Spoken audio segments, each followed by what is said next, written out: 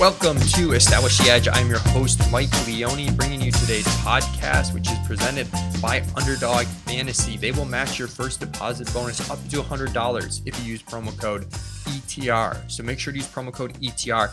Even though the offseason's over with, they still have in-season best ball drafts. They have weekly DFS contests. Make sure to check out Underdog and use promo code ETR for up to $100 free. As far as the in-season content schedule for Establish the Edge, I'm going to try and do about 1 to 2 podcasts a week and keep it going. Be somewhat kind of ad hoc today. And they're going to be a little bit shorter podcasts, just so busy during the week doing DFS stuff. But I still want to hit on some season-long stuff. I think it'll be mostly geared season-long, but maybe I'll mix in some DFS topics. So today's topic is going to be immediate reactions to week 1. I did a Twitter thread the other day talking about 3 things I think I got right for the season based on week 1 and 3 things I think I got wrong. So I'm going to talk about those 6 things and then expand on some other takeaways from week 1. One of the things I think I got right for week 1 was this Las Vegas Raiders passing attack. So some really exciting stuff for them on multiple fronts. First of all, their pass rate over expectation was 6.7%. They threw a 77% pass rate. Now they were trailing most of this game, so their expected pass rate was very high at 70%, but they still beat expectation. So that was good. 2, they were so condensed, man. We saw no one had more than, I think, 2 targets than Davante Adams, Darren Waller, Hunter Renfrow. So that was kind of the thesis for being high on both Adams and Waller. And honestly, we had a decent ranking on Renfrow, even though I wasn't drafting a ton, was that they would just be so condensed. That's an 81% combined target share. Specifically, I was really high on Davante Adams, had him ahead of Stephon Diggs in my ranks for round 1.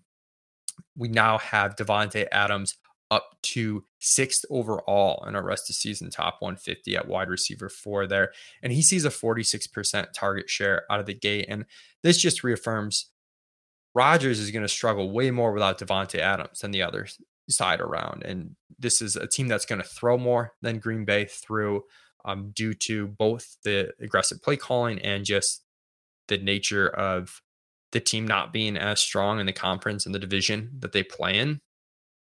Adams specifically saw the exact type of goal line targets that he saw in Green Bay that people were worried would go away without Aaron Rodgers. So absolutely buying Davante Adams. And honestly, I'm still in on Waller and Renfrow because the big takeaway here too is it's condensed. Davante Adams is not going to have a 46% target share. Probably going to be a 30% target share guy again. That's who he is. But if it's that concentrated, that means there's room for Waller and Renfrow to maybe even still be in the low 20s. And this trio could combine for, I don't know, they're not going to combine for 80%, but maybe they combine for 65 to 70% of the targets. And if it's a high volume pass offense, all of them can get there in that format. And I did kind of have a hot take that I had Waller ahead of Kyle Pitts. By the end of the draft season, I realized I was wrong on that. And the Kyle Pitts age versus the Waller age and the upside for Pitts was higher. And that Pitts should have been going higher than Waller. And I stand by that change. But I do think we sort of saw week 1 why Waller was ahead, which is a little bit more efficient in this pass game offense, outscores Pitts by a decent bit, even with just a 16% target share and being overshadowed by Davante Adams. In regards to Kyle Pitts, I'm just worried about the quarterback play and the offense there. He's obviously really talented. The good news for Pitts, who's on the bye Leone wide receiver model this week, is like the opportunities were there. Target share, exactly what we expected. Low 20s, had some downfield looks, really good ADOT for a tight end. He's going to have some really big weeks. I'm just worried he's going to have a lot of bust weeks, and it's pretty high opportunity cost there. Second thing I feel pretty good about is Juju Smith-Schuster. And I think this is a really actionable takeaway because I think you can buy low in your season-long fantasy leagues. So Juju ends up going, I believe 6 for 79 was his final line. And it doesn't look all that impressive in terms of the fantasy scoring. He doesn't find the end zone. He fumbles twice, losing one of them. But if you break down how it happened, he was utilized early and often. He had 8 targets in the first half of this game that turned into a blowout. And it seemed like they rested him a bit down the stretch. I think, we could see him with a 10 catch game tonight against the Chargers. Would not be shocked at all. Juju Smith-Schuster's just going to walk into 100 plus catches in this Kansas City offense. He looked good. He was clearly the second read behind Travis Kelce. You absolutely have to buy Juju Smith-Schuster if you don't already have him on your roster. Huge opportunity here before the fantasy points start to follow. The opportunity that we saw week 1. And in addition to those 8 targets, I think he saw another downfield target that didn't count because of the penalties. It was really like a 9 target first half, which is like absurd to have a 9 target first half with Patrick Mahomes. And you were being drafted in the 5th round. That's insane. So go out there, make some offers for Juju Smith-Schuster, try and get him on your fantasy team. The other thing I think I got right, which is hard to tell, is San Francisco, and my concerns over the pass catchers there. Now, this one's hard to tell. I'm going to bring up our PROE graphic, which is pass rate over expectation. And shout out to Michael Heary, who does these for us. Hopefully you can see him if you're watching on YouTube. But you can see San Francisco, really low pass rate over expectation. They were dead last in the NFL, nearly a minus 20% PROE. Now, this game, you can see Chicago was second last, and it's hard to parse. These are 2 teams we expect to run a lot, but this field was a disaster. Tons of rain. So I don't put a ton of stock into it, and I want to see what happens week 2 in a favorable matchup against Seattle before you're really hitting the panic button. But I do think there's some concerns that the defense is good enough. This team doesn't have to throw a lot. Trey Lance is going to run a lot. This team that already started with a really low pass rate with Jimmy Garoppolo, they're barely throwing the ball over 50% of the time. Now, some of those dropbacks, even if they get called at the same rate with Trey Lance, they turn into scrambles. And now the pass attempts are even lower. So and Jimmy Garoppolo, for all his flaws, had a high yards per attempt and a pretty good completion rate. Now, if we get Trey Lance with a low completion rate on a very low volume of pass attempts in full PPR leagues, Brandon Ayuk, Deebo Samuel, and George Kittle are going to have problems with any sort of consistency. I think they're going to flash big time weekly upside, but you're going to have some painful weeks there. So those are, 3 things that I think I got right early, and I think you might be able to capitalize on in your leagues by either selling quickly or buying quickly, depending on which one it is. As far as for things I think I got wrong. So you can see in our rest of season top 150 at ETR right away at the top of the board is Jonathan Taylor over CMC. I was too harsh on JT over the offseason. I think sometimes when you think the market's overconfident in something in DFS, it's pays to have this contrarian mindset. And I may have gone a little too contrarian on JT. Didn't hate him. Took him second overall in our FFPC 10K draft that we did for Team ETR. That's recap that team on the episode before this on Establish the Edge if you're curious in the rationale for Jonathan Taylor there. But he out targets CMC 7-4 right away. And it's like, oof. The whole thesis is CMC is just going to absolutely dominate Taylor in targets. Now, Taylor was in a pretty negative game script, but he had but he played in that negative game script, which is key. So, and he had some target scheme for him early as well. Seems like Matt Ryan's going to utilize the running back quite a bit in the passing game. So, and Sean Siegel from RotoViz has made some really good points about how Jonathan Taylor has been good as a receiver. He just hasn't been used a lot. So it's not a question of talent. And 3rd-year running backs tend to see an uptick in that part of their game. And that's where we are with Jonathan Taylor. So I'm more excited about Taylor's ceiling. I'm not totally panicking on CMC. The team only ran 50 plays, and there was definitely some run bad there. We still have him ranked 2 overall. I expect his targets to be up next game.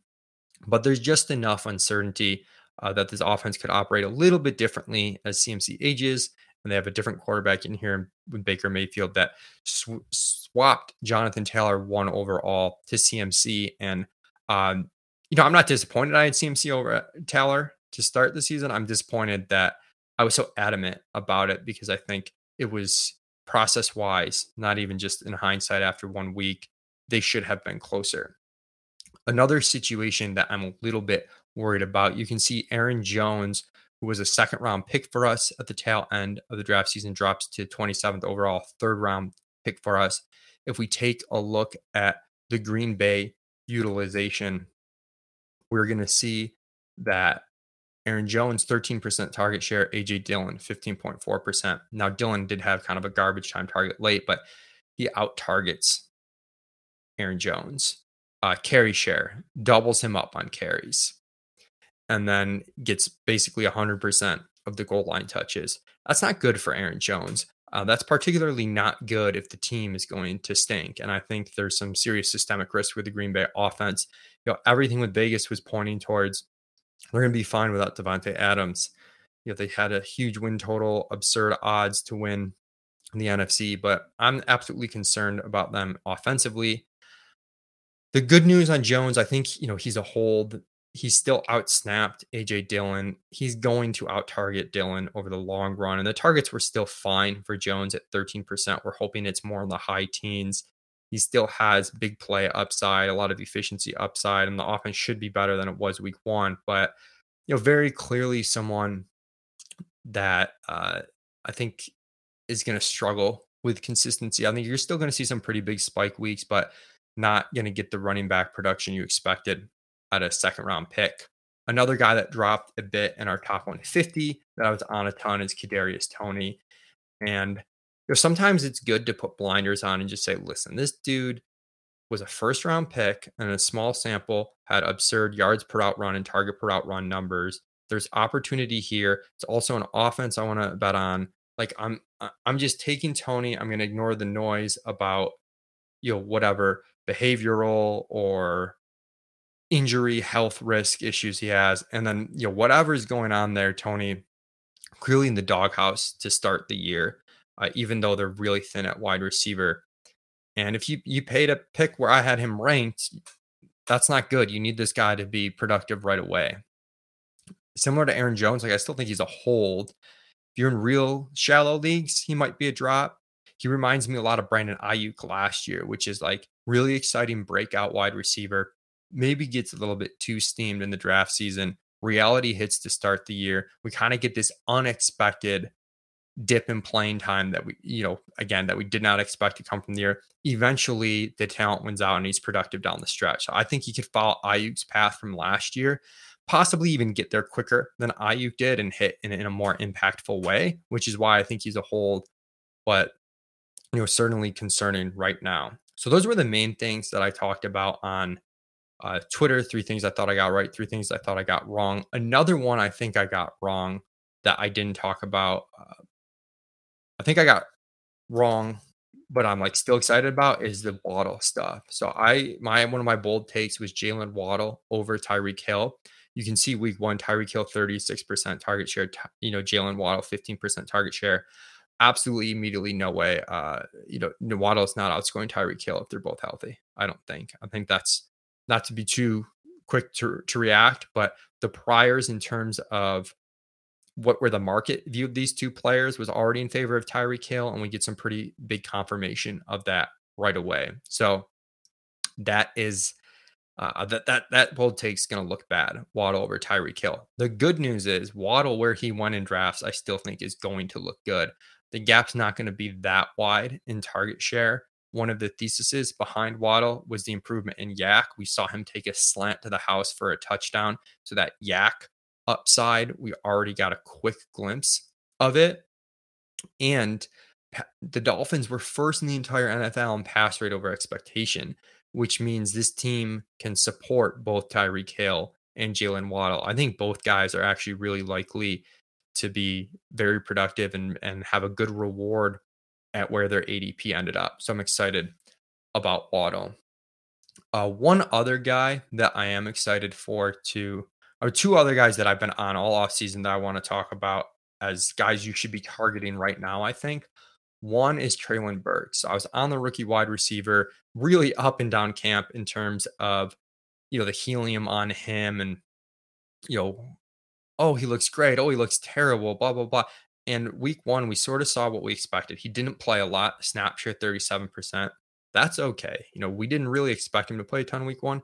The thesis behind Burks was he's not going to play a ton, but is he going to flash when he plays? Because if he flash when he plays, then it's the type of guy that sooner rather than later, he's going to get in the lineup and he's going to be the clear wide receiver one. And he flashed. Okay. He had a really high targets per route run. His yards per route run. I tweeted that out. Let me see if I can find that tweet.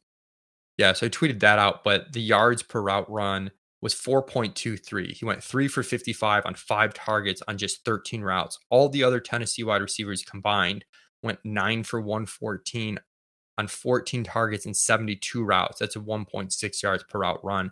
And besides Kyle Phillips, who's the slot guy, and they can coexist together, the other receivers really didn't do anything. In fact, Burks was second in target share on the entire team. Robert Woods with a paltry 6% target share, despite playing 71% in the snaps. That's what we want to see if we're Burks fans. So go out and get Treylon Burks. If you're in a 12-team or 14-team league, absolutely has to be rostered. Big time upside down the stretch. The other guy that I think is interesting to take a look at is Kenneth Walker, who I was on as a potential league winner. He's already back and practicing.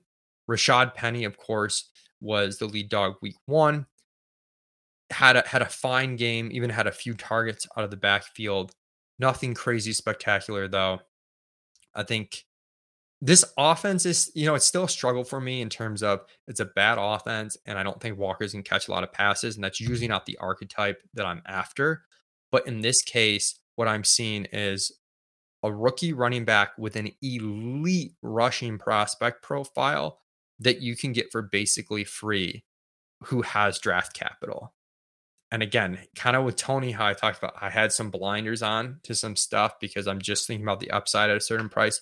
Tony's price maybe got too rich, or, maybe it's just not going to hit the way I thought. And that's going to happen. It's probably more likely than not that Kenneth Walker isn't all that useful for you given his cost, but the upside is there. Again, if we have blinders on and just say elite rushing profile, good draft capital, bad teams, there's no reason really for them not to play him down the stretch. I would be trying to acquire Kenneth Walker on the cheap right now.